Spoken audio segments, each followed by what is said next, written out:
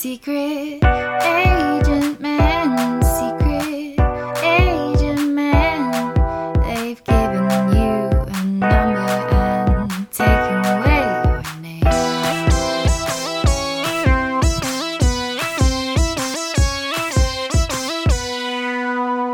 Welcome back to EnterTheRealWorld.com. This is Secret Agent Men. It is a spy podcast looking at Bond, Bourne and Mission Impossible. My name is Matt Waters. I'm joined as always by Ben Phillips. Ben, how are you? Are you ready for what I hope won't be our longest podcast ever, but might be quite long? For the real world record, we only have to record for 2 hours and 33 minutes and 18 seconds. Shout outs to From Broadcast Depth there. Easily our longest podcast in total runtime. 2.5 hours. Multiple 2-hour episodes, I believe, or several that encroach on it. But yeah, Lost is a very layered show. I could talk about Lost for 3 hours, to be fair. Let's not. Instead, it's episode 11 of this show, and it is called Skyfall. And The show's called Skyfall? No, episode 11 of this show, and the film we're doing... It made sense! Screw you! I'm feeling punchy tonight. Well, strap in, because I've spent the last decade saying this is the best Bond film ever, and a lot of my disdain for Spectre is because I feel it is an inferior follow-up, especially to this. Like, if it had followed up from Quantum of Solace, I might have been like, yeah, it was decent, but coming off the back of this, I was like, this is hot trash. Leading up to it, when I knew we were approaching doing this, I was like, oh god, what if it's not as good as I remember? And Casino Royale was way better than I remember it being. What if I'm wrong? But then, once it really got going, I was like, no, I still feel this is the best one. Casino is very, very good, though. But Casino is very good. I mean, Casino is still my favourite after this. I know. I think there's... I'll do my big speech at the end, I think. Okay, but okay. I think it's doing a lot that simply isn't being done elsewhere. So, released October 2012, 4 years after Quantum of Solace. Interestingly, all of these Bond films so far, and up until No Time to Die, released in the autumn, so October, November time. The Mission Impossibles tend to be the summer, except for Ghost Protocol, came out at December for some reason. Yeah, a very weird decision. Yeah. And a lot of the Bournes, I think, are generally springtime, but I know Jason Bourne was geared up as like a summer blockbuster, but yeah. Directed by Sam Mendes, making his debut on this show. Yeah, this is definitely the first Sam Mendes film in any podcast we've talked about, right? Absolutely. Like, yeah. Why would we discuss anything else he's done? He only directed American Beauty, Road to Perdition, Jarhead, and 1917, which everyone feared would win the Oscar. But oh, yeah, we are post-Oscars in this record. He didn't win the Oscar.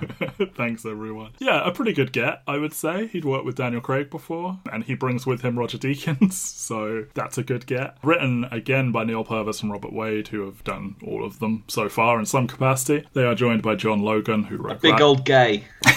Yes. Who wrote Gladiator, The Aviator, Hugo, more things that don't fit on this line of these notes, but Penny Dreadful as well, another one of those ones where like you watch and you go like, oh no, this is a very gay thing. He's a big gay man. I don't know how big he actually is, but his gayness is big. So. His gayness is big, and he's one of the reasons why this is the second movie this week I've discussed queer coding in, because I watched Birds of Prey last night, which is obviously another movie in which the villain is very heavily queer coded. Hell yeah, he is. We need to talk about that off air, or maybe right now, and I'll just cut it out. What did you think? But a lot of fun, like hell of a lot of fun. Yeah. I'm annoyed we walked in about 10 minutes late, I think.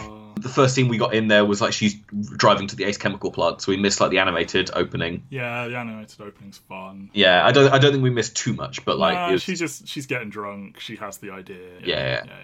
Good movie, and it's one of those things where like, and to keep it on topic, like the reason why, because we can keep this in. Okay.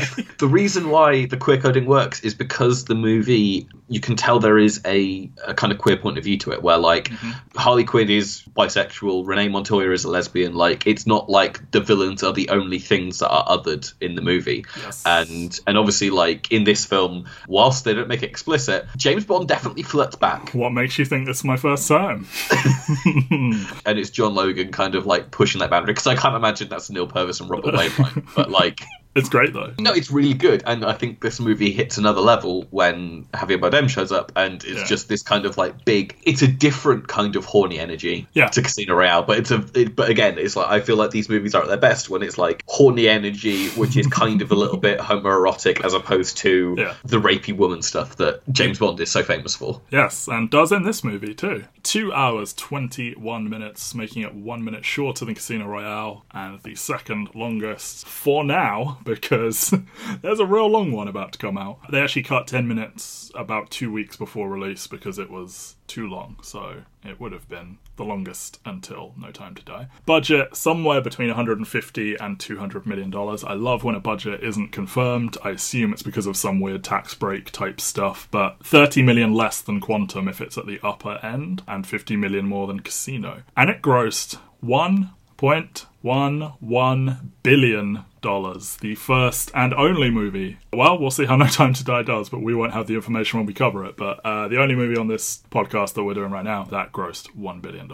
And also the only Sony movie at that point to have grossed over $1 billion until Jumanji and Spider-Man finally got over that line. That would make this far and away the most profitable movie we've done here, followed by Fallout, by my rough estimations. I am no expert in this, but I roughly doubled the budget and added a bit on. And so why do you think this is the movie that does it? Well, they made it a bit bigger. I mean, it's the 50th anniversary. Yes, it's 50th anniversary. I don't know if Casino flew under the wire, because it did get a lot of buzz at the time. Quantum obviously was marred in various problems, but I don't know if it's just sort of like everyone's caught on. They know that Daniel Craig is good at being Bond. The trailer probably looked nice because Deakins is involved. They shoot in China. They shoot in China, yes. That's international probably markets are kind of like a big deal in between these two. Yep. You get Adele to do the song. Yeah, and it goes a bit bigger in some ways, and kind of in some ways to its detriment. It's a little bit less... Well, it's not concerned with the overall plot. It's just, here's an isolated Bond movie. And, like, you wouldn't know that going in, but I don't know. It's a strange one. But yeah, I think the Asian market's probably a huge part of it. Yeah, I mean, but I think it's the most interesting thing is, like, the two good movies, as far as I'm aware, having not seen Spectre, but, like, they're the ones that are, like, kind of separated from everything else. They're just focused on telling a story that is contained within the movie. Yeah, you could conceivably take things that happen in them and pick them up later, but it's not picking up on anything that happened previously. Bond is still, a bit depressed and alcoholic, but it's not played as a outright beat in the way that it is with Vesper, partially because there's not really anyone left who knew her, M, but it does feel like here's just a Bond film. And Is this the longest gap between... I mean, obviously, like, 5 years is the longest one now with the No Time to Die and Spectre, but, like, is this the longest wait between... I think it's tied for third longest, because obviously... There's a couple of long gaps, but, like, within a Bond actor's run... okay, yeah. Where, like, they still come back. Like, not someone get replaced, but, like...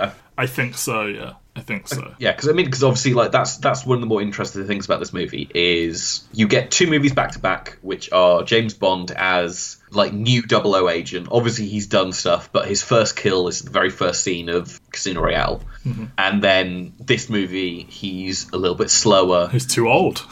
Yeah, that's the thing. He's too old, and obviously, like, there's a very short half-life, but they've made a very concerted choice to. This isn't just a James Bond as spy story. This is a James Bond nearing the end of his tenure story. I think it's effective, though, for the story they're telling. But my biggest thing with this is I left this movie being like, that's it. That's the last Bond movie. They don't ever need to make one again. Because it feels very like... And this is him at the end of his career, but then also like that ending is very like, and then all the movies from before happened. But yeah, it is very like his last day on the job type story. But then he goes on to do 2 more at least. So they of course greenlit a sequel to Quantum of Solace, but MGM went bankrupt in 2010, which delayed production. They got out of it. Peter Morgan was initially the writer, and he claims the final film is based on his ideas, but Sam Mendes is like, nah, that's not true. Jez Butterworth did some uncredited scripting. He went on to get an official script credit on Spectre, I believe. The initial plan was to continue the Quantum plot, but then they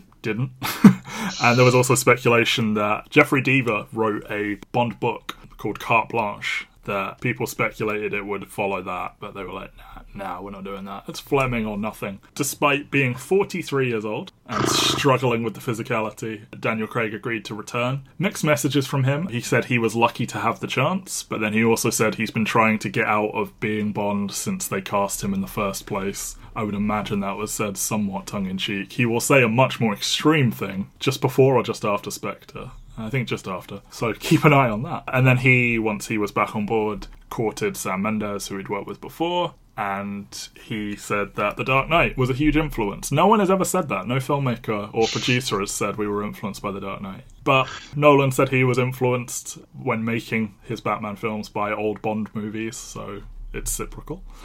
Mendes lobbied hard to get Bardem cast as Silver, thought he was one of the few actors who could pull off what he had in mind for him. Bardem got the script translated into Spanish so that he could learn it inside and out, because he speaks English, but obviously it will connect with it more if it's in Spanish. So he read it all through in Spanish, learned it, and then he brainstormed the look with Mendes, and there was a lot of speculation that his look is based on Julian Assange. Judi Dench has more screen time in this movie as M than Desmond Llewellyn managed in 17 Q performances combined, which makes M the second most recurring character in terms of screen time in the Bond franchise, which is pretty fun. I believe Ben Whishaw managed more screen time as Q in this movie than John Cleese. John Cleese managed in his 2 ill-fated appearances. And fun fact, this is the second time ever Bond has been shot, which is, I did not believe that. I was like, oh, surely he gets shot all the time. But no. First time since Thunderball. And also the second time he has ever cried. The other one being when his wife died at the end of On Her Majesty's Secret Service.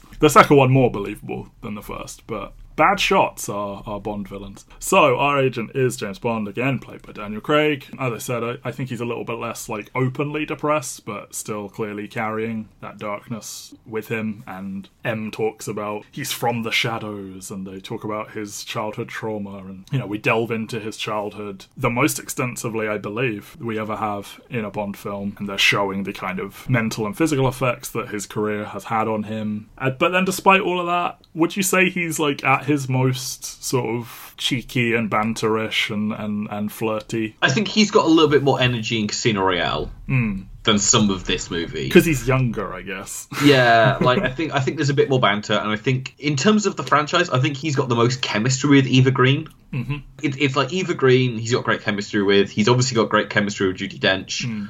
Javier Bardem and Mads Mikkelsen, he's got great chemistry with. Yes. Both former professional rugby players, him and Bardem, so they talk about rugby a lot. Yeah, well, semi-professional. And then kind of the new recurring cast that gets introduced in this movie, are all very good, and obviously, I know it's a weird one where I do think he is back to being cheeky after being so despondent in the last one, but it lacks the scene on the train that Casino Royale.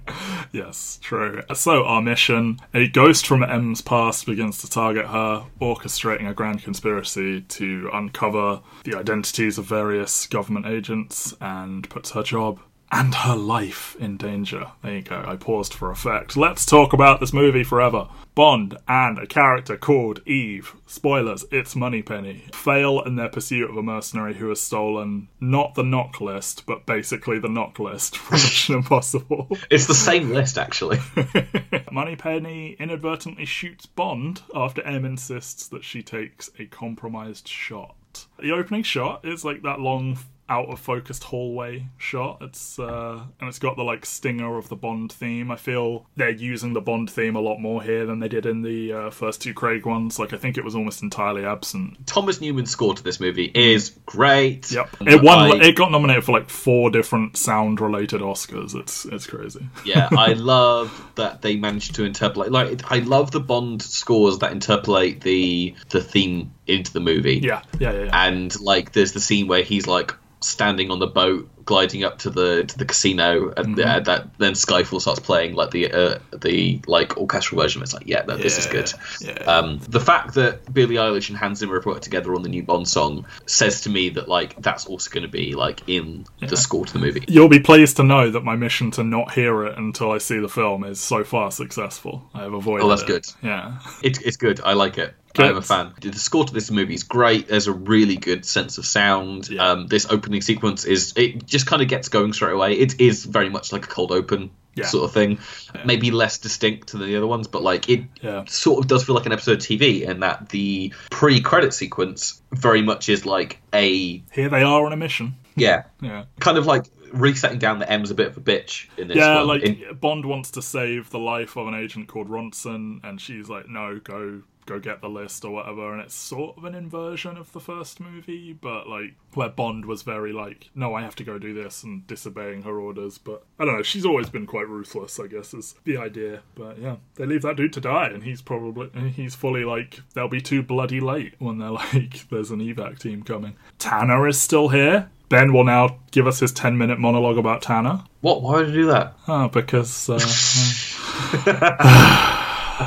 he's punchy. He and Moneypenny, while driving, she clips her wing mirror, and he was like, you weren't using it anyway. And then she deliberately knocks the other one off and says, I wasn't using that one either. So, like, you know, I can handle this level of, like, because obviously Bond is always on some level misogynistic, but I like it so far in the Craig ones where it is like this, where it's like, he starts off being misogynistic and then the woman gives it back. And it's like, okay, cool, we're fine. Everyone's on even footing. Although he does literally take the wheel from her, but I feel he would do that to a man as well. So, you know, they do the big bike chase on the bazaar rooftops. Does every Bond film with Daniel Craig have to have a rooftop chase scene? All three so far have. I believe Spectre has one, and I'm sure there will be one in No Time to Die. But... it feels like kind of like action movie shorthand at this point, where it's like, we're in a country where you can ride motorcycles on the rooftop of a building. Look at these wacky countries with their somewhat flat roofs. They do all the shenanigans on the train with the, like, I'm going to call it a digger, because I can't think of the grown-up term for a digger. I was going to say JCB, but that's a brand. That's a brand. A construction vehicle. Oh, right, so this is... Okay, I want to... A crane on treads. I don't know what to call it. It's a digger, Ben. This sequence, very cool, very fun. Yeah. But it's the start of where they're trying to kind of thread the needle of the tone of the movies that have come beforehand, where they're a little bit serious, a little bit more modern, with the kind of tone of the older Bond movies. And there are only a couple moments like this throughout the movie. And I was just kind of watching it, I was like, this is a little bit sillier than what I'm kind of expecting from a Bond movie. And obviously it looks great, and the bit where he like runs along the top of it and then jumps out and adjusts his tie is cool. Yes.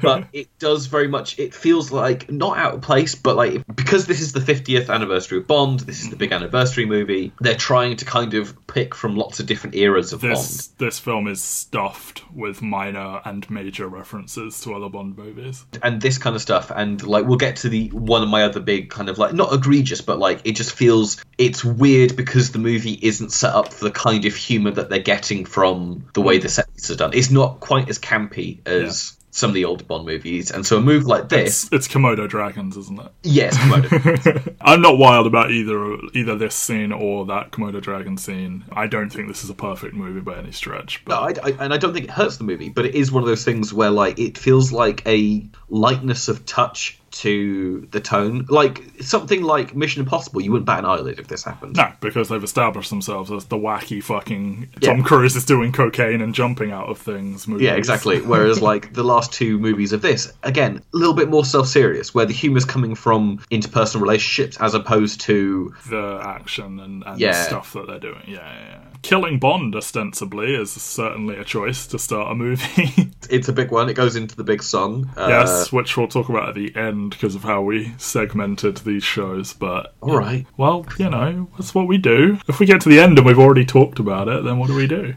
Go home. Okay. He's wrestling with Patrice, and Moneypenny's like, I don't have a clean shot, and Emma's like, no, if I can take it, and she shoots Bond, and Bond falls off a fucking bridge into the water, and sure does look like he's dead. 3 months later, M is pressured to retire by Gareth Mallory, chairman of the ISC, due to Bond's death and them failing to recover the knock list. I'm just going to call it the knock list.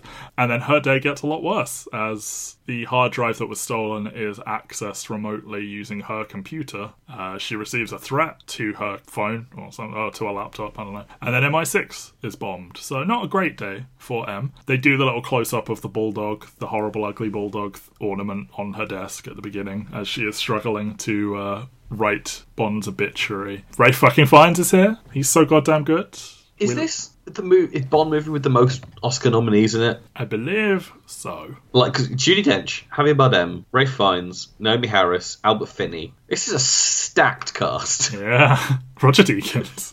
Roger Deakins. Sam Mendes. Sam Mendes. I don't know. It feels more prestige-y just because of the people who are involved. I think 50th anniversary. Let's get everyone. Yeah, I mean, and it's no insult to like Martin Campbell or anything like that, but this feels like a level up in terms of the quality of acts that they're getting. And obviously, like, Naomi Harris doesn't get her Oscar nomination for a couple of years after this, but she's still great.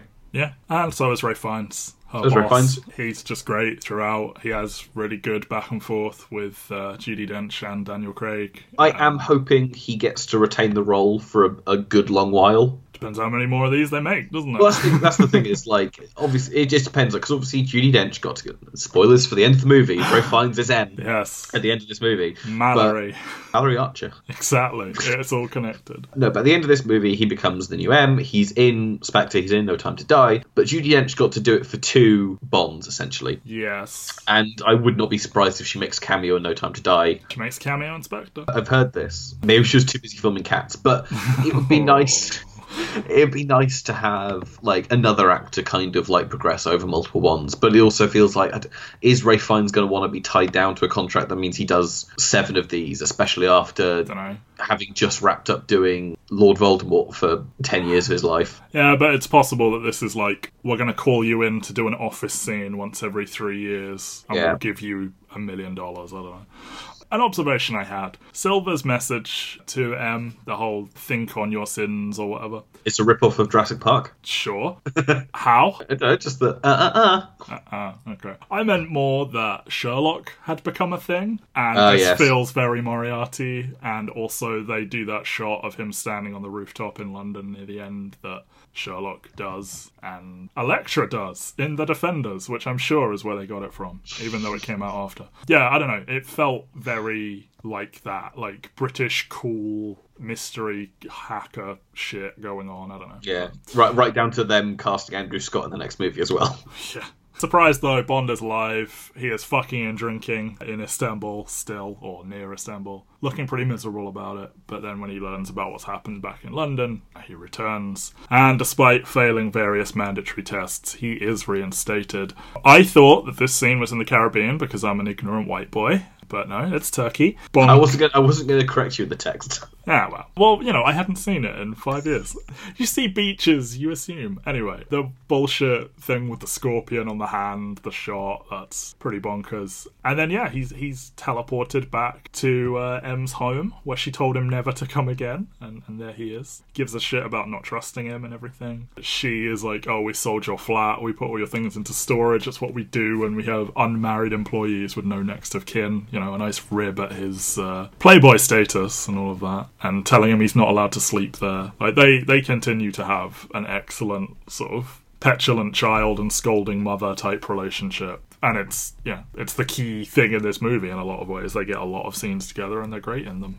No, they are, and I think that's for 2 actors who don't share a lot of screen time together in the movies, because quite often M is the voice in the ear, but each movie has progressively kind of like had them interacting more together. They go out of their way to have M fly in Quantum of Solace to have another face-to-face scene with him before the end, and I don't know, this feels like they have more of a relationship than some of the other movies. Yeah. Well, we talked about how, like, she's, like, the only woman in his life he doesn't want to fuck, and she then takes on this surrogate mother role, almost, where, while she's told him off a lot and like, briefly fired him, almost, she, for the most part, has always defended him, even when she's receiving this enormous pressure to dump him, basically. That's the thing, is like she still likes him a lot. It feels like she's kind of his agent more than anyone else, and obviously we don't meet 001 through 006 or anything like that, so we don't know what. We met Alec Trevelyan back in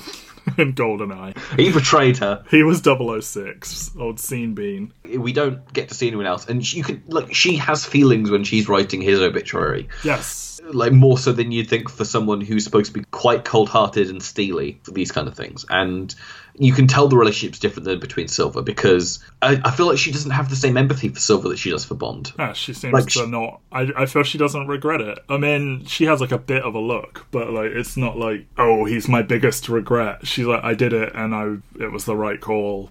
And he's certainly very hung up about it. We get the secret tunnels going in, you know, allegedly Churchill's bunker and all this shit. The new secret MI6 headquarters is a weird high-tech underground lab. He's struggling with the tests. We get a little montage of him doing them, and like I like the touch of Tanner's like, we can do this another day, and he's like, yes, could we? And then as soon as he's out of the room, he collapses and stuff, and he can't hit the target on the shooting range and stuff like that. We get this comment from Tanner about when M was running the Hong Kong office, which will come up again later, but I do like delving into her past of you know, the various assignments she's had over the years. I really like the word association. Day, wasted, gun, shot, agent, provocateur, woman, provocatrix, which is not a word. Heart, target, bird, sky, M, bitch, sunlight, swim, moonlight, dance, murder, employment, country, England, and then Skyfall. Done. Long pause and then done. It's a lot of fun. One thing I'm kind of disappointed in, and this is such a minor thing, but when they talk about M's time at the Hong Kong office, yes, she finishes working in the Hong Kong office in 1997. After GoldenEye came out. GoldenEye came out. And it's such a simple thing where it's just like, she finishes in 95 and that's what cues her up. Like, you have it be, she was in the Hong Kong office from 89 to 95. As much as we all want it, they have confirmed out loud it is a reboot. He is not the latest in a line of Bonds. No, I know, but it's one of those things I where know. It's such an easy date change to just have a date. Like, hey, for a maybe movie she was on secondment. I don't know.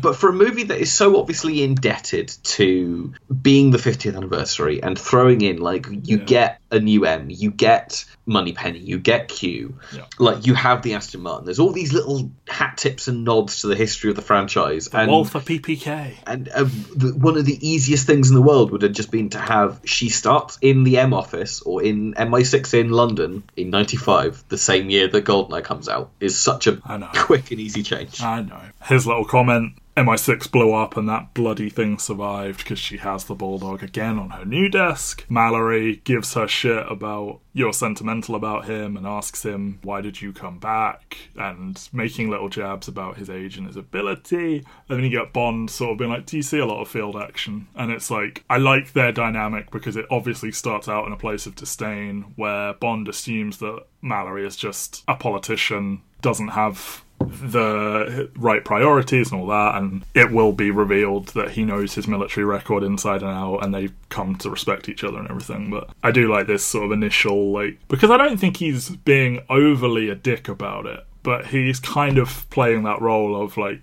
somewhat of an antagonist, but I also think he's not being that unfair. No, that's the thing, is he's kind of like, I've been told to do this. Their request is completely fair. You have fucked up. You've let this vital piece of information go. I don't trust this guy being in the field after he's been, like, shot. Like, nothing that he does feels like the kind of, like, mustache twirling, like they're getting in the way of the plot. He's just kind of going like, is this wise? Is this what we should be doing? Yeah, it reminded me a bit of Lawrence Fishburne in Mission Impossible 3, where it's like, he is kind of dickish to them, but his words aren't unfair, and then you're expecting him to maybe be villainous. Well, maybe not as much of that here, but then he turns out in a much better place. Yeah, they don't tell Bond that he failed the tests, so I guess M just overrode that decision that was mandatory. They analyse shrapnel that he cuts out of himself, and he says for her eyes only, and they use it to identify the mercenary from the beginning as Patrice, and he is going to be in Shanghai,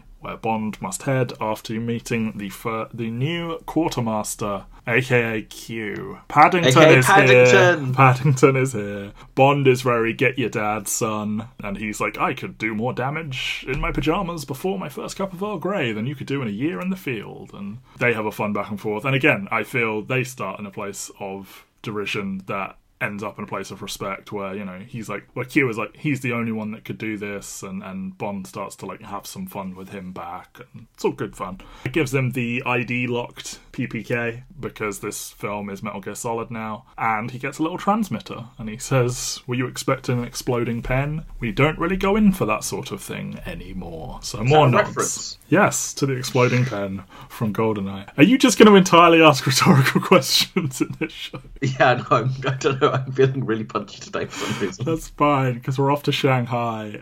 Oh god, this scene is so gorgeous. I know. Every goddamn shot in Shanghai, especially the when they're in the skyscrapers. Yeah, it's all the lights flying around, and just the composition of like the assassination and like from across another building. From across another building, and you can see into two different rooms, and they just set a guy in front of a picture, and then the moment the kind of like white thing is taken off, they just shoot him in the back of the head, and just everything about it looks so good. Roger Deakins is so good. He's quite good at his job, isn't he? He's quite good at his job. It's shocking he's only won 2 Oscars. Historically, the Coen brothers, director of photography, obviously we spoke about him on No Country for Old Men. That movie looks gorgeous. So many of his movies look completely gorgeous. The shot at the end when they are walking across the moors with only the fire, that is so like the nighttime scenes and No Country for Old Men. Yeah, no, it's just absolutely wonderful. I mean, he really should have won an Oscar for Over Brother Where Art Thou, because that movie did so much cool stuff, and but we're getting off track. Like this feels like that's most of what I wanted to talk about here is just how beautiful that is. This like quasi House of Mirrors effect going on with the lights and the glass, and and the fact that like the stuff that they're kind of shooting to make obvious is also part of the scene, where the way the light is shining off the windows, Patrice is paying attention to, and so Bond like stops himself from walking to like not disrupt the reflections, and he waits for those kind of moving signs to move out of the way before he moves in, and it's just this great piece of like lighting and set design and cinematography and staging, and and then the fight's great as well. And then this feels like this was like the centerpiece for the trailers, wasn't it? I believe so. Yeah, the little lift jump he does to get up there, Daniel Craig did himself. It's a pretty fun little moment. I like Severin looking at him. Because he's witnessed this assassination that he has no clue about. He accidentally kills the assassin. Well, he drops the assassin kills himself, whatever. And then there's just this woman looking at him from across. And it's just, it's beautiful. Moneypenny is back. She erotically shaves him. For real. She did some training. Allegedly, sales of cutthroat razors were boosted 400% in the month after this film came out. I'm just imagining kind of like people sat there going to their wives and just going, I want you to shave me. I love the degree to which, let's face it, straight white dudes are fucking nerds for like, I saw this in a film, I'm going to have this affectation in my life now. We haven't really touched on it. These movies are made by Sony. Yeah, they are. There's an awful lot of product placement in this one. So much product placement. Yeah. Every laptop is a Vio. Yeah. He offers him a Heineken, doesn't he? Yeah, but it's just one of those things where, like, there's an awful lot of, like, this is a movie that is known, or a franchise that is known for luxury brands. Like, I feel like Aston Martin sales owe at least 80% of what they do to these movies. Like, there are people who are born and were watching the James Bond movies when they were young, who, watching this movie, go, one day I will own an Aston Martin. Yeah. And then they managed to do that. We did Catch Me If You Can, where Leo is dreaming of being Bond, and he buys the Aston Martin and the suit, and he wants the exact one that Sean Connery wore and everything. Like, it's iconic. It's very much lifestyle porn, for a lifestyle that a lot of, like, straight white guys will never do. Yes. Not that his sexuality has any reason for why you could not be a spy. No. But no, it's just one of those so singularly, almost like a fetish thing. And, like, you buy the Bond book and you make Bond's signature sandwich and Bond's signature drink, and it's 100% a thing. Like, to be Bond, the Bond fragrance, the Bond car, like, all of it. And then have your Moneypenny shave you, overlooking a gorgeous. Again, everything about this movie is so well shot because we've moved from Shanghai to Macau, and there's a lot of, like the lanterns and the dragon type architecture and everything. This gorgeous casino with its little sand pit, which have unfortunate CGI Komodo dragons in them, but it's a wonderful looking building until that bit happened. I mentioned it when, like, the score interpolates Skyfall, and it's just the shot of him going through the lanterns, standing stock still on the boat, and it's just like, this is. I like the touch of he and Moneypenny are talking to each other in earpieces, and he's like, "Don't touch your ear," which is a Casino Royale. Yeah, very good and stuff. like it's all one shot as they walk through. And the audio mixing when like there's the effect on her when she's in the earpiece, and then when they physically move past each other, and it seamlessly goes into like actual voice dialogue and then back again. Oh, great stuff. Yeah, no, again, this whole sequence is really, really good up until they start to get into like the goofy action stuff. But I don't think Berenice Marlowe I don't think she's great. No, she has a presence enough, but like the bit where they're talking together and he orders the drink, and you just kind of cut to them, and the barmaid is kind of just shaking the martini thing, and he goes like, perfect. It's like, again, it's those kind of like little fun cheeky references. They don't need to do the whole bullshit like shaker not stirred line. You just have someone shake a cocktail shaker, and you understand that his drink order is evolving film by film. You know? He's gradually getting to the vodka martini shaker not stirred. His line of "Did I overcomplicate the plot?" is that a dig at Quantum of Solace? Or I think you're reading too much into that. Okay, so he does the Sherlock thing. You know, you're not looking at the bodyguards for protection. They're watching you, as in, like, they're making sure you don't go anywhere. You're afraid of this person. And then the tattoo on the wrist, you were sex trafficked at 12, and this man saved you, and, you know, all these quite problematic narratives. And then Komodo Dragon stuff happens. They look bad. Sam Mendes said he would never work with a CGI character again. And he loses his magic palm print gun immediately. So yeah, and I kind of wish Q referenced this. Yes, same. Yeah, it looks bad, and yeah, it's just that thing where like they're going for the goofier tone of some of the Bond movies, but it's like I assume it is a nod to when Roger Moore ran off the back of the crocodiles, because he runs off the back of the Komodo Dragon to jump back up. But it doesn't look good. There is a running theme in this podcast where when they introduce CGI, it generally doesn't look very good because it's not a high priority for them. No. And I feel they're working with people that don't use it that much, or not for this kind of thing, maybe. And then they got on a boat. They do. She's sad he doesn't make it, and then thrilled, and then sex in a shower that he just gets into unannounced, and it's hot, but like it's rapey as shit. I mean, I think there is an implied consent. I know. I'm not saying she's objecting, but as a general social behaviour, don't get into the shower with a stranger. No, this is very true. Obviously, he's making a lot of assumptions on how much he managed to woo this person. I feel like talking about her sex traffic past maybe would be something triggering for someone, and that maybe not a prelude to sexual activity. Allegedly, Marlowe said that Daniel Craig was incredibly shy about doing this scene, and he wanted to keep his underwear off, and she was like, no, I'll do whatever it takes to make sure you're comfortable. So they're naked here, and he was a gentleman about it. I assume Sam Mendes' ex, his wife, Rachel Weisz, was watching. I don't know. That must have been awkward, directing, your ex. I didn't actually realise that Rachel Weisz and Sam Mendes were ever together. I think so, briefly. I mean, she was engaged to Aronofsky, wasn't she? And she's and they have the child together. Oh, one kid, yeah. They get on a boat. They go to meet Raoul Silva on his private island, and Silva is great, quite frankly. This first sequence, and I think it's a shame, because it's an hour into the movie, an hour and change. 10. Yeah, and the shot, they've tied Bond to a chair, they've taken Severine away, and they do the long walk. The long walk, and he starts from the very distance, and he's talking the entire time. It's just this magnetic monologue. And you're like, oh yeah, Javier Bardem's a fucking great actor. He is, isn't he?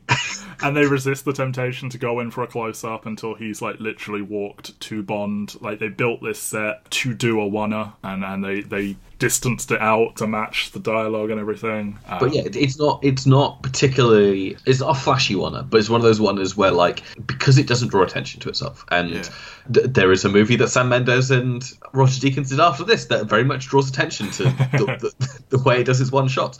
But this, to me, it's not technically impressive because, again, it's just you reset and go back to the beginning. But there's just something magnetic about it where, like, you just don't take your eyes off of it. It's a singular, like, the shot is in service of the performance, and they just kind of perfectly work together. And the speech he's giving is so good. And this is the best Bond villain entrance that we've had in this miniseries. Like, because Mads Mikkelsen's great. Oh yeah, but like his entrance is just he shows up with that's like his innate madness, you know. Like, I don't think the character is as well written as he acts it, whereas I think this is both well written and well acted. And I feel a bit hypocritical for saying that it takes too long for Le Chiffre to turn up, and then Javier Bardem takes an hour and 10 minutes. And Le Chiffre had been in it. It's just they hadn't talked about him. And I think that is the minor saving grace, is this character, before you know who it is, has a presence in the threats to M and Severin talking about him. And it's when they're approaching, it's like, it's not too late, you could turn back. Like, they are trying to build this, like, mystery man before you see him. But yeah, it probably is too long until you get to him. But I don't know how else you would bring him in earlier. I just kind of wish. I don't know. I think it just shave some time. I think what I'm missing more than anything is, like, I wish we had some context for his relationship with M. They give lots of it, don't they? No. They give context, but I just mean I wish in a franchise which obviously playing off your previous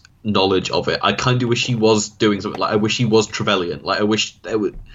Obviously, that's dumb, but like, it's just something about it where it feels like, oh, this is another reference to someone. Yeah, like from the past of the franchise. Pick up on some one-line comment at some point about something that went badly for her in the past, or instead because the movie's kind of like whole sheet have to make it, and it's not like it doesn't work, because it does work ultimately, and M, Silver and Bond's kind of like weird triptych relationship is really interesting. It's just there's just something about it where it feels like this is the 50th anniversary, and I kind of wish there was some kind of obscure meta thing about it. In the way that people are speculating that Rami Malek might be Dr. No. Yeah. He has his little story about turning rats into cannibals, and how he and Bond are the last two rats or whatever. And then Bond guessing that he was M's agent when she was in Hong Kong. He says how he was there from 86 to 97. So he would have been quite young. If we take the actor's actual ages, and he is 1 year younger than Daniel Craig, he would have been 17, but I doubt it. We have this, I don't know how else to say it, queer baiting scene. Now, I read it as it's like, Bond is a hyper-masculine character, and you can tell, based on some people's fucking absolutely insane responses to the rumours coming out about this movie, and like, oh, he might be gay, and stuff, and like, people like, no, I will boycott the film. I just read it as like, Silva is comfortable in who he is, and he's trying to just like use it to make Bond uncomfortable, and then Bond rises to it, and he kind of drops it. But I don't know, maybe there is just an element of they are just flirting with each other. Yeah, it's so touchy-feely. And honestly, like, what's more manly than two men in bed together? I know, right? Like it's literally men times two. Like, it's so intrinsically manly. Two dicks are more masculine than one dick. That's just maths. It's just maths. The kind of way he touches and feels, and it probably is kind of like, oh, this is more of a locker boy kind of thing. Mm-hmm. Like, I guess in a similar way to kind of like how Shaun of the Dead, like when Shaun and Ed kind of do that, like almost gay flirting. They call each other babe and all of that. Yeah, exactly. It's that kind of thing where, like, I don't want to say it's like people who are comfortable with their sexuality, but it does feel like two rugby guys. Yeah. Kind of like... Sorry, but a friend of a friend used to know a lot of the rugby boys, and she said that they had all fucked each other, basically. And I was like, yeah, that probably tracks, to be honest. It does. It feels like that kind of thing where it's just like, yeah, no. There is obviously a problem with villains in history, like throughout film history, where like he's blonde, he dresses somewhat flamboyantly, he's a little bit effeminate, and then there is this queer coding going on, and it's like, you know, othering gay people and othering people who have a more queer sort of sensibility. But I don't think it is quite played that way. I don't think it's like his gimmick. I think it's just I think the character has so much going on that he isn't defined by that. No, and I mean, but it is such a prevalent thing. Like, you have things like the one I always go to for whatever is like Ursula in Little Mermaid, who is so obviously queer coded, and Ratigan in Great Mouse Detective, and all the Disney films. lots of Disney films do it. I mean, Jareth in Labyrinth is another one. Yeah. It's an awful lot of it, and it's kind of going like, I don't know if it's just a prevalence of kind of like queer writers writing these characters, because an awful lot of them are also voiced and based on very obviously queer-coded people, but maybe the creative team isn't gay or isn't openly gay, or people at the top aren't openly gay. But in this movie, you have a gay writer who's obviously made the choice to do this. Yeah. Because even though like Neil Purvis and Robert Wade get the first credit lock on this, I feel like an awful lot of what ultimately makes it into the movie is John Logan. Oh, yeah. And Neil Purvis and Robert Wade probably have like some kind of contractual thing where they just do the first script for all these movies, because they're still on it 2 movies after this. Yeah, I feel they're just like the in-house Bond team, and then they get outside people to actually plot the films, and they're just sort of, I don't know, there for continuity. I don't feel like this is one of those cases where like the movie isn't in step with kind of what they're doing here. Yeah. And it doesn't bother Bond either. No, because they're queering Bond at the same time, is what I think I like about it. Yeah, because he says first time for everything as he like rubs his hands up his thighs, and he says, what makes you think it's my first time? Like, I think he gives as good as he gets, and like, maybe that's true, maybe it's not, but I feel he's not made uncomfortable by queerness, so like, either way, go Bond. You have become as woke as you will ever be, probably.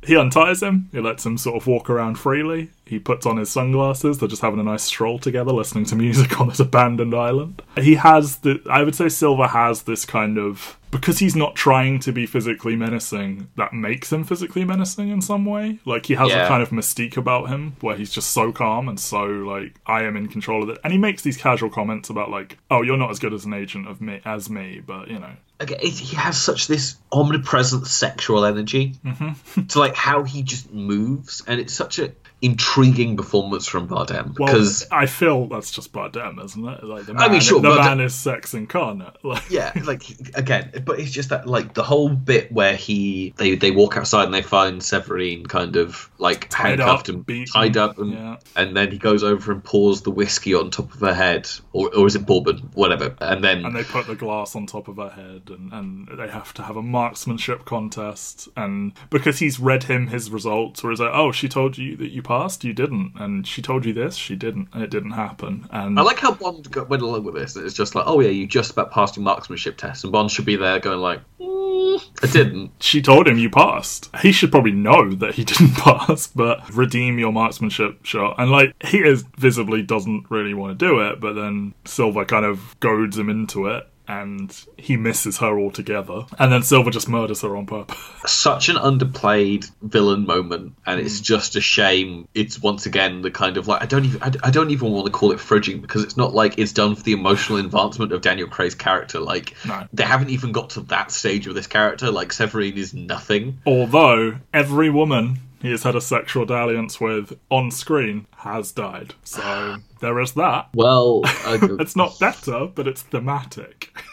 And then he says, what a waste of good scotch. So, fuck you, I guess. But again, the line is more him kind of like making it seem like he hasn't been affected by this. Yes. I think that's their saving grace, is when he is being like this, it feels performative. Yeah. He turns the tables on them all. He captures Silva, holds up the tiny little transceiver that he received earlier, and Silva had made the mocking comment about the little beeps and boops from Q, and he's like, it's the latest from Q Branch. It's called a radio. And that's fun. They capture him. They put him in a serial killer, like, movie prison cell, plastic prison. Lecter. Yes, Magneto's plastic prison.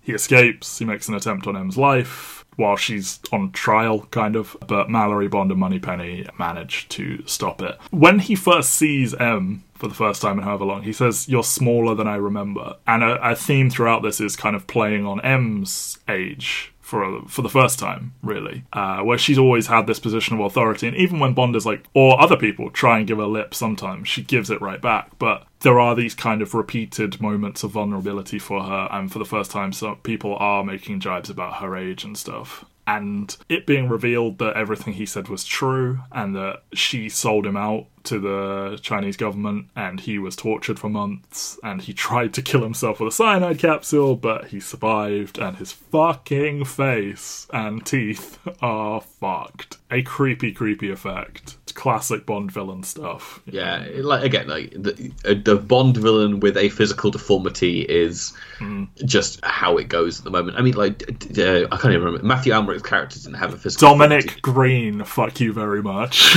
Okay. It's been 2 weeks. I remember nothing about anything that happened to that Well, yeah, movie. look what happens when you don't give them any kind of affectation. Like, he's so forgettable. It is kind of cool, though, that like his whole face shape changes when he takes that denture out and everything. I love, because they kind of like, they take it out and you can, it's not quite as impressive. It's when he puts it back in that always gets me, is like when he starts to put it in and then you see his cheek like, putting rise. back into place.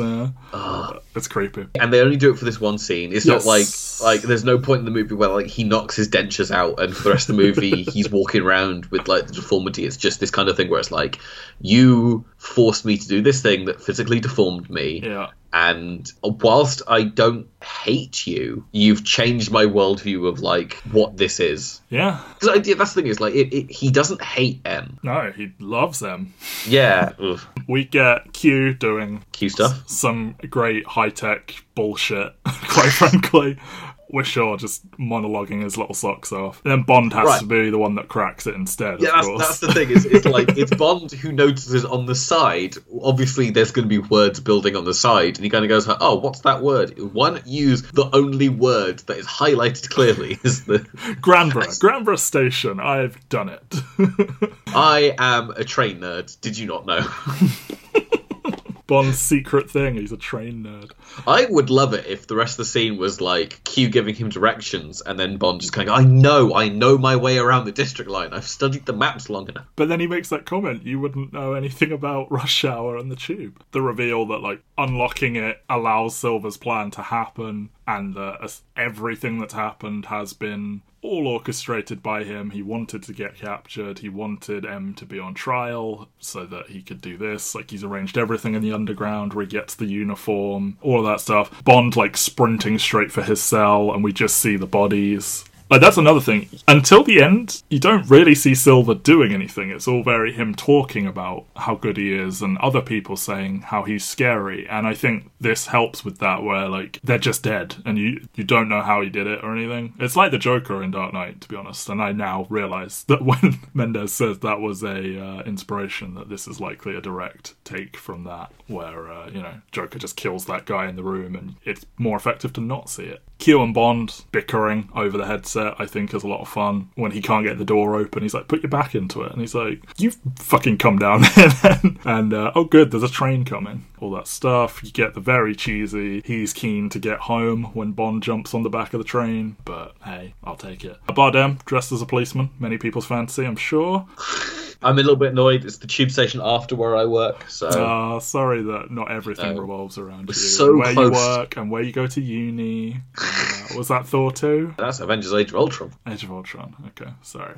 Equally brilliant. The same quality movie, the two of them. They do the tube train stunt where he sets off the explosion. He's like, I do hope that wasn't for me. And he's like, no, but that is. And then the train coming through the roof. So, I don't hate this. No. But it's just one of those things where, like... It's fine. It's fine, but also it's like, they made a point of it being rush hour, and it's like the one empty train on the line. Oh, Benjamin. I've got, it's just that weird moment where, like, you watch it and, like, there's no one on the train, and I don't know if that's, like, the age rating going in. It's like, you can't have people on this train. That's a lot of death that's going to happen. Yeah, maybe it's paying that many stunt people. Anyway. Like, it's so very clear, and it would be fine if they just kind of showed the front of the train kind of hitting, but there's, like, the lingering shot of, like, the side of the train with no one stood in it. It's like, was it just that, like, he blew up a siding and wanted to attack him with, like, a train that was going into service, or... Definitely something that we need to get into at length, I think. 10 minutes on Tanner. Yep. All the time we keep cutting back and forth to M's little inquisition, and I do like Mallory saying to this woman that is like just completely going in on M, just for the sake of variety, might we actually hear from the witness? And then she reveals her husband died, who we saw in Quantum of Solace, I think. Casino Royale. Was it Casino Royale we saw him in? I think so. That's the one with the bed open. They're in bed together. Okay. Well then, yeah, we saw him in Casino Royale, but yeah, and a subtle little reveal there, and she gets all, let's talk about poetry, and do you feel safe, and Bond is from the shadows, and it's a very different take on the character, but it doesn't feel out of place, I wouldn't say. And then, Silver bursts in and is opening fire, and you get Bond and Mallory and Moneypenny all coming together, and the little wink at Mallory, and then shooting the fire extinguishers, and the casual sort of stroll while firing the gun. That's all good stuff, I think. And then we're off to Scotland, as Bond puts M into an Aston Martin and drives her up to his childhood home, Skyfall, in the Highlands. I know, they said the name of the thing. They actually don't say it, it's just written there, isn't it? They say it earlier. They say it earlier, yes. And they leave a little trail for Silver to follow, and they basically home alone the house up in preparation. Q has been won over by Bond. Mallory jumps in to help them do this thing that they don't have permission to do. That's all fun. Just go up the M9. You can keep a track of them, and it's just like, okay, yeah, no, he's good egg. Yeah, you like him. Yeah, we do. Bond threatens to eject M from the Aston Martin when she says it isn't very comfortable. Again, the ejector seat is iconic. It is iconic, but it's also one of those things where it's just like, this isn't this Bond. Yeah, it's like, is this the DB5 that he had in Casino Royale? No, because that got completely trashed, didn't it? Or was that a different car? There's two Aston Martins. There's the DB5 that he wins in the poker game. Yeah. Well, he leaves that in Miami, doesn't he? He leaves that in Miami, but he could always bring it back. He could always get flown over. Get and it flown over, installed. Of course. Or he could just get a different fucking Aston Martin. All right, Punchy Ben.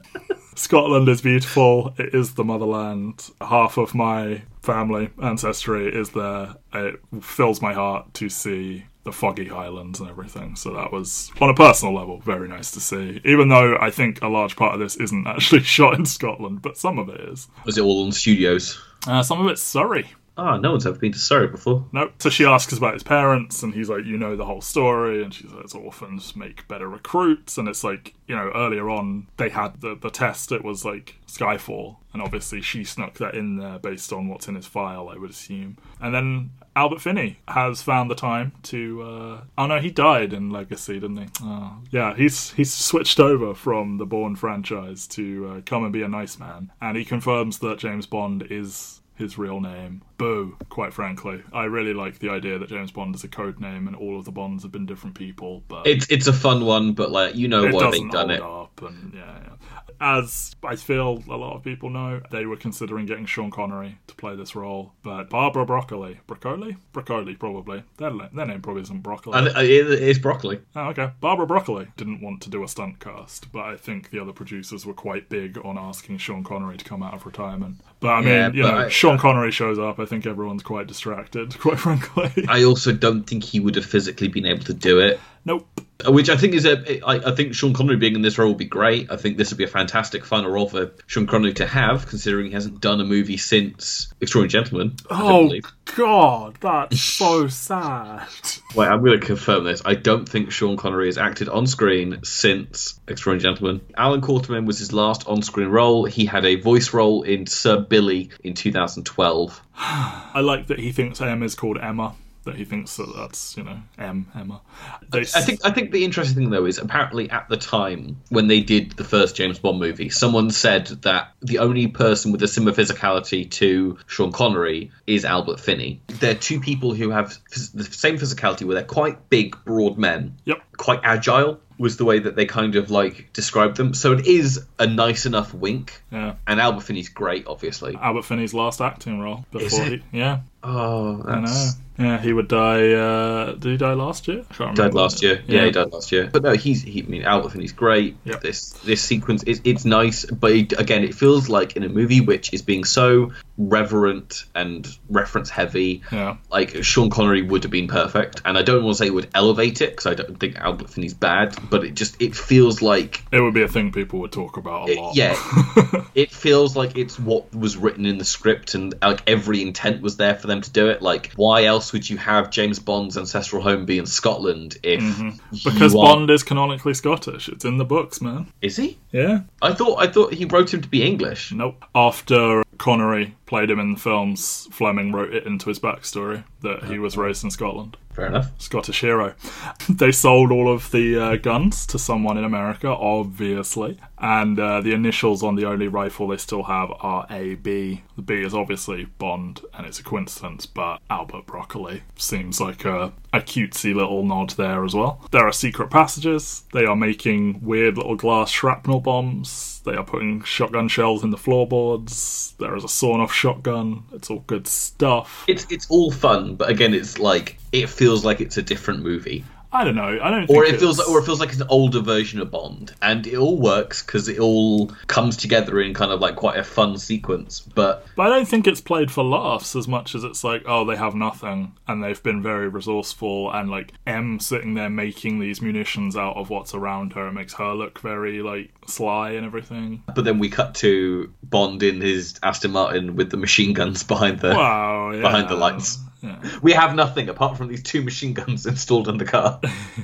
M drops the first and only F-bomb in Bond. She says, I fucked up, didn't I? And he says, no, you just did your job. And he hates the obituary she wrote. And then she's like, I did call you like a shining example of British something or other. And he goes, yeah, that bit was good. I like that. But yeah, I think in one of the Timothy Dalton ones, he clearly says fuck, but like you can't hear it because of an engine or something. Their defences hold at first, but then Silver rocks up in a fucking helicopter with like explosives, and Bond blows the house up to take them all out. After a trek over Frozen Lake, he finally kills Silver, but M succumbs to a fatal wound from a random henchman, of all things. As you said, Bond is waiting in the car after they've all passed by. I think that's kind of cute, but I get that it is a little bit sillier than we're accustomed, but I'm fine. Albert Finney saying welcome to Scotland after he shoots that guy. Also fun. And Silver just chucking plentiful grenades through the windows, I think, is a nice beat, to be honest. And I like that them destroying the Aston Martin is... I mean, he says out loud, I always hated this place, but like that is, hey, while like they're absolutely devastating his childhood home is fun. Because I guess it's like fucking unnecessary, but they do it anyway. And then, as I said, we get these like gorgeous long shots of the fire is lighting up the night sky, and they're all stalking around the moors, and you can sort of see movement in the distance and the frozen lake and all of that. It's beautiful. Yeah, I love Kincaid and M run away through the kind of like tunnels that they've got. A lot of tunnels in this movie. Mm-hmm. But then like the only reason Silver knows that they're there is because like they light on the other side of the moor, and so like he makes his way over there. And just like the lighting in this entire sequence is so good. Yep. I remember watching this in theatres, and it wasn't quite as omnipresent now watching it on like a tiny screen. Yeah. As a tiny screen. Watching it on like my regular sized television, it was like, this looks good, but I remember being in the cinema and kind of being like, wow, this is like the cinema bathed in this kind of like orange glow and everything being in silhouette, and just this is a tremendous looking scene. And and it's kind of shocking that this is really only like the third scene that Silver and Bond have together in the movie. Yeah, that's true. He is devastated that M has already been hurt. It's quite unnerving. Like, she's looking at him like, what the fuck is wrong with you? As he's like, oh my god, what did they do to you? And then the darkness of like giving her the gun and putting it up against her head and being like, kill us both with one bullet and everything. I don't know what she would have done in that moment. Like, maybe she would have seen killing him as like I won, but it's what he wants, so who knows? But Bond shows up to throw a knife at his back just in time anyway. But he is very menacing in that church scene. Like, throughout, he has that undercurrent of menace because he's not like trying to be showy about his violence. Yeah, he's great. It's a great villain performance, but we'll talk about that again in a minute. M dies in Bond's arms. It's very sad. She asks, I suppose it's too late to make a run for it, and he's like, I'm game if you are. And her dying words are, I didn't get one thing right. Yikes. That he didn't quickly slip something in there before, as it were, before she dies. But yeah, very, very sad. And I think you said on a previous episode that like she maybe should have gotten a look at an Oscar nomination for this. Yeah, like oh god, who was up in 2012 for the Oscars? Anne Hathaway, Amy Adams, Sally Field, Helen Hunt, Jackie Weaver. Yeah, Judi Dench probably should have been in there for one of them. Les Mis, Master, Lincoln, The Sessions, and Silver Linings Playbook. Like you could find room for Judi Dench in there. The greatest actress ever, according to some. Who's this according to? I think there was some sort of poll and she won it. I don't know. Okay. I mean, she's been acting a long fucking time. She's got a lot of credits to her name. She is fantastic in Cats. Of course. What is your favourite performance in Cats? Skimble Shanks the Railway Cat. I don't have the mental faculties to respond to what you just said. So Skimble Shanks the railway cat, the cat of the railway. Do we have to pay for that? Like, are we going to get a copyright strike now? I don't know. That was nowhere near good enough to get a copyright strike. Gotcha. And as we know, the way to get around copyright strikes is to do covers. So, thanks, Sass. Mallory hands Bond his next assignment. James playfully calls him M. That is the end of the movie. So Bond's on the rooftops. It's the Sherlock shot. Moneypenny retires to desk duty. I'll talk about that in a second, but he gets the bulldog. She left it in her will to him, and it's revealed, if you look carefully, that her name is Olivia Mansfield. So there you go. Moneypenny reveals her name as Eve Moneypenny, and she is now Mallory's secretary, I guess. And the office is a direct replica of how M's office looked way back in Dr. No. Thanks, M. And we get the POV gunshot and the 50th anniversary logo. And the thing I loved about this was it is 50 years of Bond. There are all these references. We've spent 3 films doing an origin story, and it feels like, and they humanized him, and they started at a point where he kind of doesn't really know what he's doing fully, and he's having to learn from his mistakes, and he goes through all of this, and I feel we end in this place where it's like, and then Dr. No happened. And I'm not saying they never needed to make a Bond film again, but I kind of feel Daniel Craig should have left it here. I'm sure, like, No Time to Die looks like it's going to be good, and Spectre's probably better than I remember it being, but I feel they had such an opportunity here that this had done so much, like, metatextual stuff with so many homages and linking back up and everything, and, like, what more can you do with this character now that you have fleshed out a fucking dinosaur, which seemed like an impossible task. I don't know, I just, on some level, felt, right, we took this franchise that in many ways should have remained in the past, and we actually did make something of it. Let's just stop here. But then it made $1 billion. It did make $1 billion. It makes $1 billion. They've hired all these new up-and-coming actors who are going to have availability to do this kind of thing. I understand all of that, but like, it's why I feel a lot of why I rebelled against Spectre is I feel they kind of fly in the face of what they achieved here in order to just make another Bond movie. It's also like, I like Daniel Craig when he does other things. Like, I like Daniel Craig in Tintin. I like him in Girl with the Dragon Tattoo. He's great in Logan Lucky. Knives Out is terrific, and he's obviously launched a franchise. Launched a franchise, but he does so little outside of Bond. Like, those are pretty much like his only 4 performances outside of James Bond this decade. What's that film where he's running in the woods? In a war movie, Defiance or something. Defiance is 2008. So that's the same. Right. That's same as Quantum of Solace. I guess he's in his late 40s now, isn't he? Yeah, he just doesn't do that many movies outside of these James Bond movies, and I feel like it's because they take so much time. And yes, he obviously could have retired after this one, but it's just like, it feels like so many different things happened with this movie, where this reinvigorated the franchise after a soft Quantum of Solace. They knew they had someone special in Daniel Craig, so I think Daniel Craig is probably the best Bond. I think so. Certainly the best actor they've ever had play Bond. Yes, I think you get less argument if it was the best acting performance, like the best dramatic acting as Bond. But most of them probably would say in their own words they weren't trying that hard to act. But I also think he's also the best overall actor. Yeah, but it's one of those things where, like, Sean Connery is not doing it. Like, Sean Connery goes into a movie and, like, you're playing a Russian. It's like, right, my heavy Scottish accent is going nowhere. It is that kind of thing where, like, he just doesn't give a fuck. Whereas Daniel Craig does give a degree of a fuck, even though he doesn't particularly care about the Bond movies ultimately. Sean Connery is a good actor. Like, no, I like Sean Connery as a presence, but he is not going for Oscar nominations, and he's not going to carry some of the scenes that Daniel Craig has to do with his big blue gorgeous eyes in.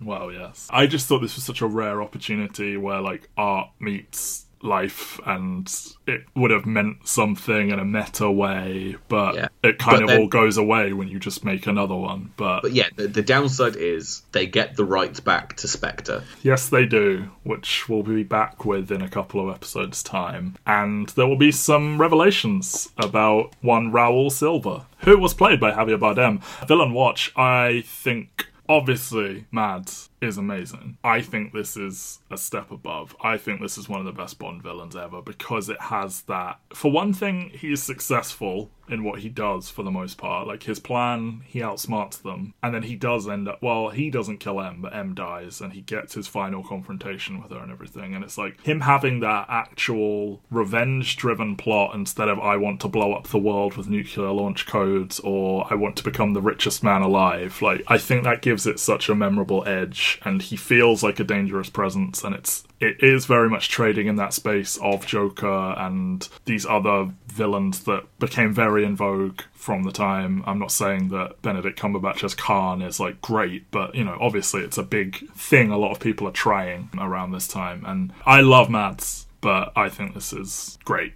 It's definitely top 3 villains that we've done so far. It's like Phillips Matt Hoffman, Javier Bardem, Mads Mikkelsen. I don't think there's any question. I don't think there's anyone else who comes close. Like, none of the Bourne villains are on that. Like, because there's such grey area. Are they villains or are they just people doing a job, whatever it is? It's Carl Urban somehow, who barely talks, isn't it? Yeah. It's their best one. And, like, I mean, obviously Mission Impossible, the only one really we have to talk about is Phillips Matt Hoffman. And Bond are so far two for 3. I think I prefer Mads just because they spend more time together. Yeah. It's that kind of, like, antagonistic relationship, which isn't even, like, overly antagonistic.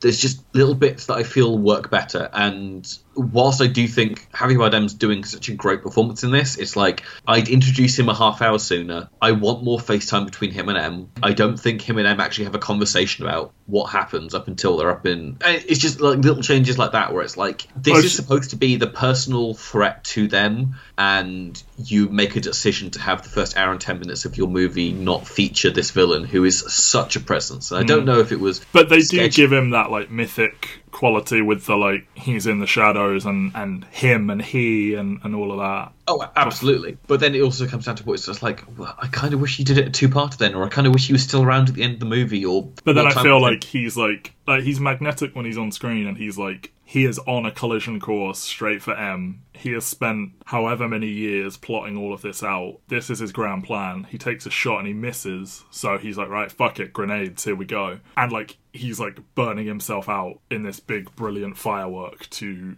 do this. I think it's stronger for that. And I think the fact that he is a physical challenge as well in a way that the Shift wasn't. Obviously, the Shift tortures him, and it's sexy.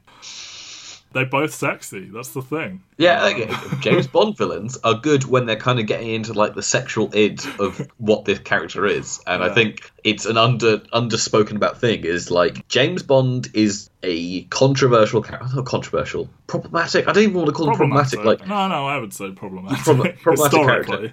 Yeah, and it feels like the movies that we are enjoying the most are ones that are kind of grappling with the kind of, like, id, superego kind of stuff that plays in the background of, like, writing this character, like the alcoholism, the weird sexual energy to, like, so much of what he does are, like, interesting themes to grapple with this character. Yeah. And it's the thread that we enjoyed the most in Quantum of Solace was Daniel Craig being this kind of, like, suicidal, depressive... broken man, yeah. Yeah. Whilst the rest of the movie's kind of, like, just meh around him. Patrice is barely in it, and that's kind of it for villains, but when you've got such a good one, that's fine. How's the theme? So we can talk about it now. Adele is doing Skyfall. Best theme so far? So far, yeah, one of the best ever, probably. One of the best ever. I think my only issue with it is if you know Adele, she's a bit more bluesy than she is in this. I just kind of wish there was a bit more energy to the song. My only issue is I wish there was, like, she's great, she's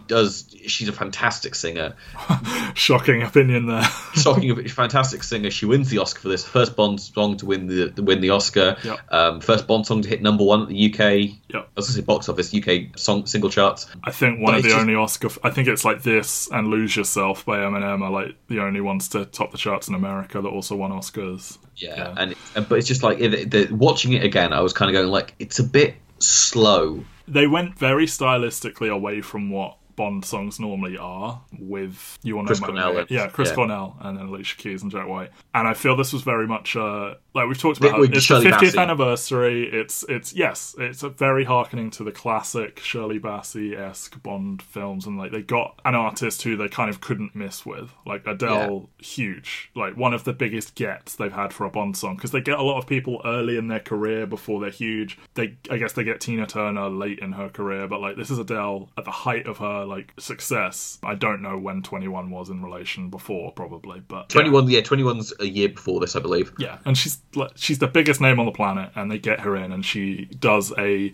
classic Bond song after they've alienated people maybe a little bit with their attempt at modernising it. The last thing is because they tried to get Amy Winehouse. Yes, which would have been great. Fun fact, she can't replicate these vocals because she claims her voice was deeper than normal because of pregnancy. So wow. Yeah. It's a good song, and again, I feel like it also lends to the kind of like mystique around it, where like I feel like most of the conversations I had before this movie came out were about Adele doing the theme song, and like we need to hear this. And so again, big that they made physical CDs of a single, which, as you and I know, was a rarity. Like I remember saying when we worked in a retail establishment that like there is one song every single year that you should do this for. Yes. And it's shocking that they actually managed to, like, they realise that this is the song they should do it for. Uh-huh. And then you get stuff like Despacito, they're just like, no, we don't need to do a single for that. It's like, that would sell. Sure would. Disturbed's cover of The Sound of Silence probably would have done it. Yeah, that's another one.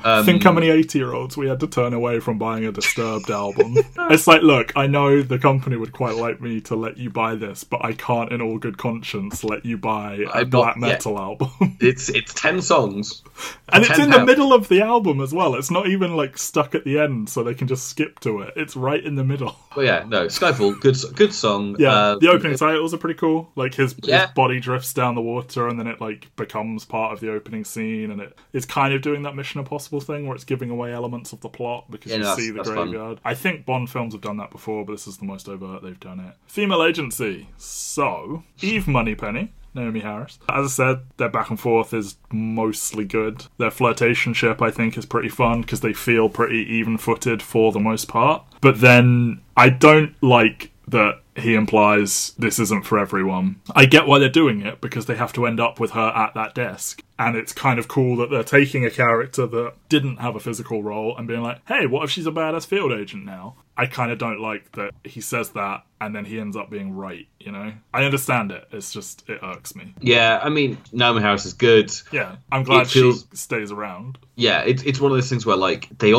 got someone and they wanted her to have more to do in the movie and have it be a surprise at the end when it turns out she is who she is. And she had to deny that she was going into it. And, and, like, obviously, like, oh, Moneypenny wouldn't be in the field. Imagine it, a woman in the field.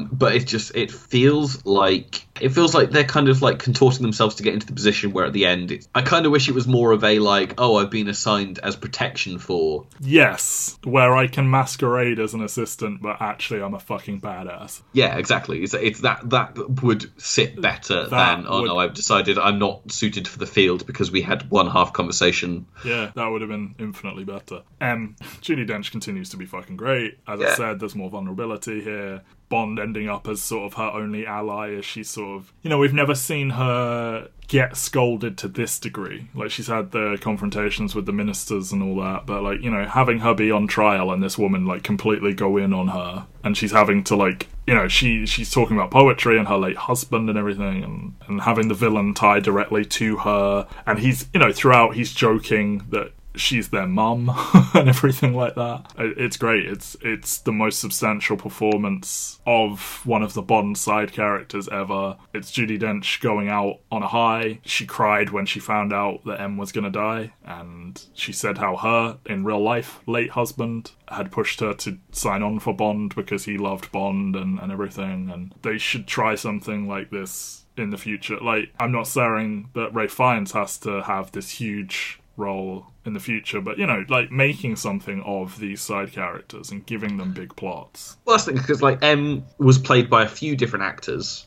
previously, always by men, but like never really part of the plot, was just the person who kind of gave them, like Bernard Lee is the most famous, because obviously he played him through Moonraker, and then afterwards it's kind of like just a dude.